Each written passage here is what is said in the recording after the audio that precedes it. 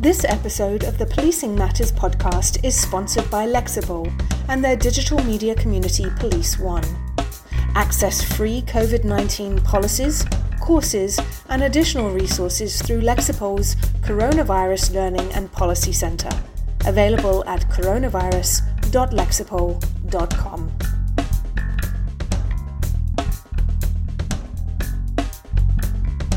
Welcome, listeners, to Policing Matters on PoliceOne.com. I'm your host for today, Jim Dudley. Thank you for clicking in. Today, I'm talking with Professor Jeffrey Snipes, a JD, a PhD, and an author of several books, including Vold's Theoretical Criminology. He also co-authored The Valley of the Shadow of Death, about the gang massacre of Kermit Alexander's family. Kermit Alexander was a NFL football player, played for San Francisco 49ers, the LA Rams, and in 1984, a South Central gang murdered his family. Thank you for joining us today, Professor Snipes. It's a pleasure to be here, Jim. Thanks for having me on.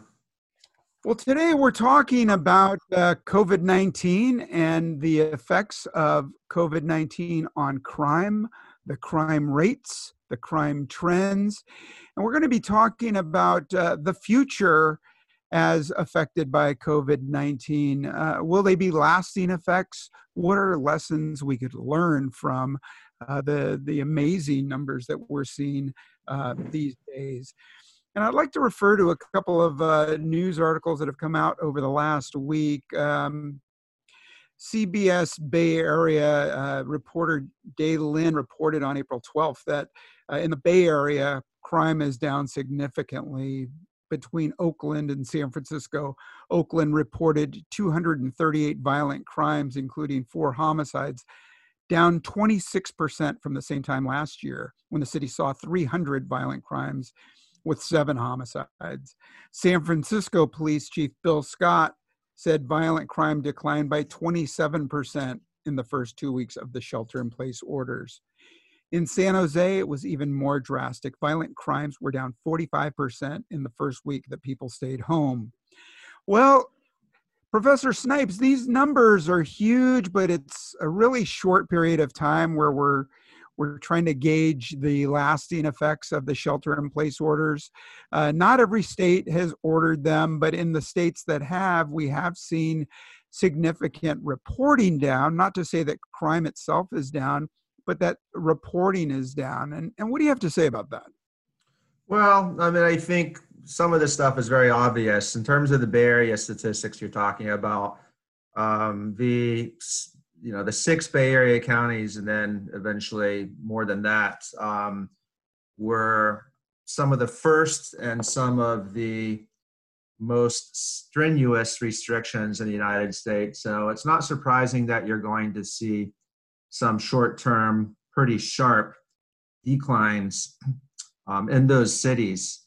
Part of it's going to be due to more underreporting, but a lot of it's just due to simply there's not the opportunities when you can't really be on the streets, and it's pretty noticeable if you have a crowd of people on the streets during a shelter in place, then there are not going to be opportunities for them to be committing those crimes. And then if you look at some of the other states, you see some interesting trends. Los Angeles, for example, crime overall down 30% the week of March 15th compared to that of last year. New York, 20% down over the last 2 weeks compared to the control of the same time period last year. But then you look at places like Chicago, where crime as a whole may be down, but shootings actually went up. So for the week before the stay-at-home order, it was 25 shootings. The week after, it was 41. The second week after, it was 40. The same time period in 2019 was only, I believe, 28. So, and shootings, it's hard to underreport those because it's usually going to be picked up by a shot detector, that type of thing. Right. And one of the reasons I emphasized that the numbers of reported crime was down was just what you're saying, that in some cases, in a homicide, for instance, unless you're really good at it, it's hard to hide the body. So the bodies are going to turn up. People are generally going to call about shots fired in their neighborhood. But in the deadly cities, in the cities like Chicago and Baltimore, you still see the relentless violent crime persisting. So in Baltimore, in the first days of the shelter in place, for 5 days, the Baltimore mayor declared a state of emergency related to the coronavirus. They didn't record a single homicide. Well, that didn't last very long, because since March 23rd, the city has had 11 killings in 12 days, with at least 18 more people shot and wounded. March finished with 18 homicides, and Baltimore has had a track record of over 300 homicides for several years in a row, averaging anywhere from 310 to 300. And I think in 2019, there were 348. In 2016, there were 318 homicides. So those numbers don't lie. I think you might agree that the other numbers, the numbers that come from on-view crimes observed by police who may stop and take action, or on-view situations where police were likely to jump out of the car, take on individuals, make arrests, or conduct investigations from their own observations, that those numbers are down significantly, because I think chiefs of police are asking their officers to quarantine even within their own vehicles. Sure, and that makes sense. And so, also when we're talking about something like arrests made for drugs, for example, so fewer people on the street, fewer obvious drug deals being made, but then also, as you say, if we're talking about law enforcement being told only to arrest and really kind of the more serious types of offenses, they're going to let whoever is still on the street dealing drugs in kind of a low-level basis, they're going to kind of let that slide, or maybe cite them out. Yeah, and the other side of the coin. So we know about unreported crime, or crime that sort of takes a backseat to a pandemic, where people are afraid, people are sheltered in place, not likely to report nuisance crimes or crimes that may not reach a level of concern when they're talking about literal life and death situations with the pandemic that we're seeing now. But coincidentally, April is Child Abuse Prevention Month, and we already know that the numbers of reported cases of child abuse are down because of the nature of the crime, the shame, the guilt, the fear that's associated with child abuse. And so now add to it shelter-in-place orders, where you have children that are locked up inside a house with the potential abusers, number one, but also they're not getting out to school, they're not getting out on the weekends or out of the home, and they're not seeing the mandated reporters, the school teachers, the school nurses, the school resource officers, or anyone else who might take notice of a new injury or serious signs of neglect. So what do we say about the child abuse? And then we could talk a little bit about the domestic violence cases as well. They're very similar in nature in the low end potential reporting for these kinds of crimes. Yeah, I mean, there's a cluster of crime types along those lines that are going to be extremely problematic. Child abuse through parents or guardians is definitely one. Domestic violence is going to be another. And I also worry about child sex trafficking victims, because when they're put out in public, at least there's a chance that somebody might flag it. But when they're stored inside during a time like this, they really have no redress for their situation. And also, to some extent, elder abuse may be heightened. And in all these cases, we're going to know essentially very little about the uptick because of the inability for these. I mean, these are already crimes where the reporting level is pretty low anyway. And so now we're going to be dealing with an even lower level. Yeah, a couple of statistics on child abuse. Every year, more than 3 million reports of child abuse are made in the United States, with more than 6 million children involved. A report of child abuse is made every 10 seconds. Children who are victims of child abuse and neglect are about 9 times more likely to become involved in criminal activity. On average, more than 70% of the children who die as a result of child abuse or neglect are 2 years of age or younger. Clearly, kids who can't pick up the phone and call themselves, again, stuck in these situations with the abusers. It'll be interesting to see when we come out of the shelter-in-place orders, the aftermath of people being sequestered together in these abusive situations. So you mentioned trafficking, which is already underground, but wouldn't trafficking be impacted by the low level of transportation, the low level of vehicles on the street, that they might be more suspicious traveling on a roadway or be inspected by roadside inspections, where in the past they might have been sort of caught up in the crowds?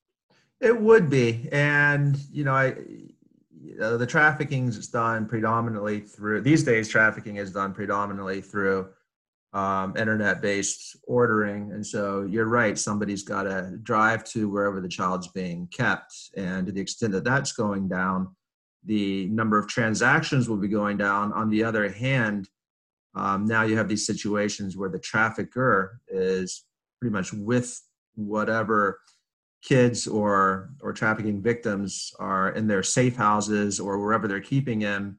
And I worry that the physical abuse or the emotional and psychological abuse might be heightened while the trafficker is not making any money, might take that out on the victims. Yeah, it is a grim situation. We shall see what the numbers look like in the aftermath.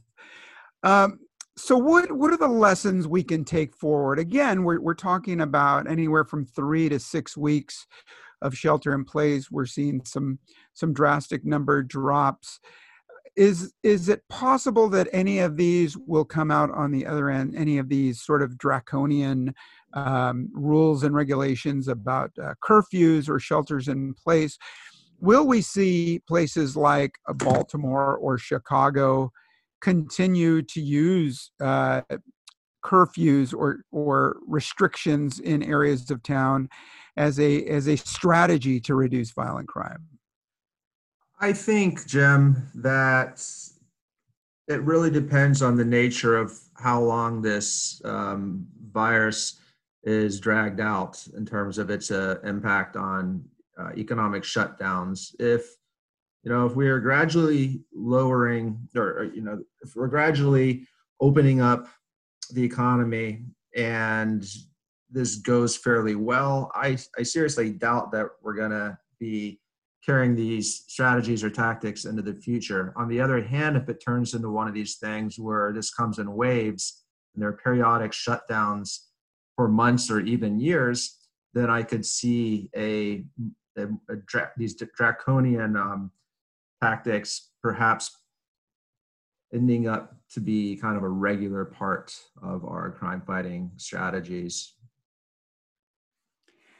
Well, we shall see. I certainly hope that the institutions like PERF and IACP and the American Society of Evidence-Based Policing take up the issue and see what worked, see which had the most impact, and talk about building that into police strategies to keep violent crime down. In summary, anything you'd like to add, Professor Snipes? I would just say one thing more. I think what's interesting to me is maybe the long-term impacts of kind of the changing social structure in dealing with this. What we've seen during this virus is that people as a community have becoming a lot more vigilant, a lot more cautious. People are looking to see what others are doing, if they're violating shelter in places. People are reporting others. And as we know from criminological theory, we know that not just formal social control, for example, police, but informal social control is really impactful on crime rates. And if this pandemic ends up with more cautious people, typical victims being more aware of their surroundings, more heavy guardianship, not just police, but communities, then I think that there's a possibility that we may have longer term reductions in crime via kind of the change in the crime triangle. There'll certainly still be willing or motivated offenders. There may be fewer typical victims, and there may be changes in that guardianship on the third prong of that triangle. Well, thank you for that. And in that vein, I would also ask our listeners, when they're responding to calls for service, keep that eye out and look for indicators when there is a child present on a scene that you're responding to. A couple of resources for you. The National Child Abuse Hotline number is 1-800-4-4-A-CHILD. 1-800-4-A-CHILD, and additional prevention tools and training materials can be found on partnersinprevention.org. Partners in Prevention, all one word, lowercase, .org. And April is Child Abuse Prevention Month. Do what you can, save a life. Stay healthy, stay safe out there, and thank you, Professor Snipes, for appearing on the show. Thank you very much, Jim. I appreciate it.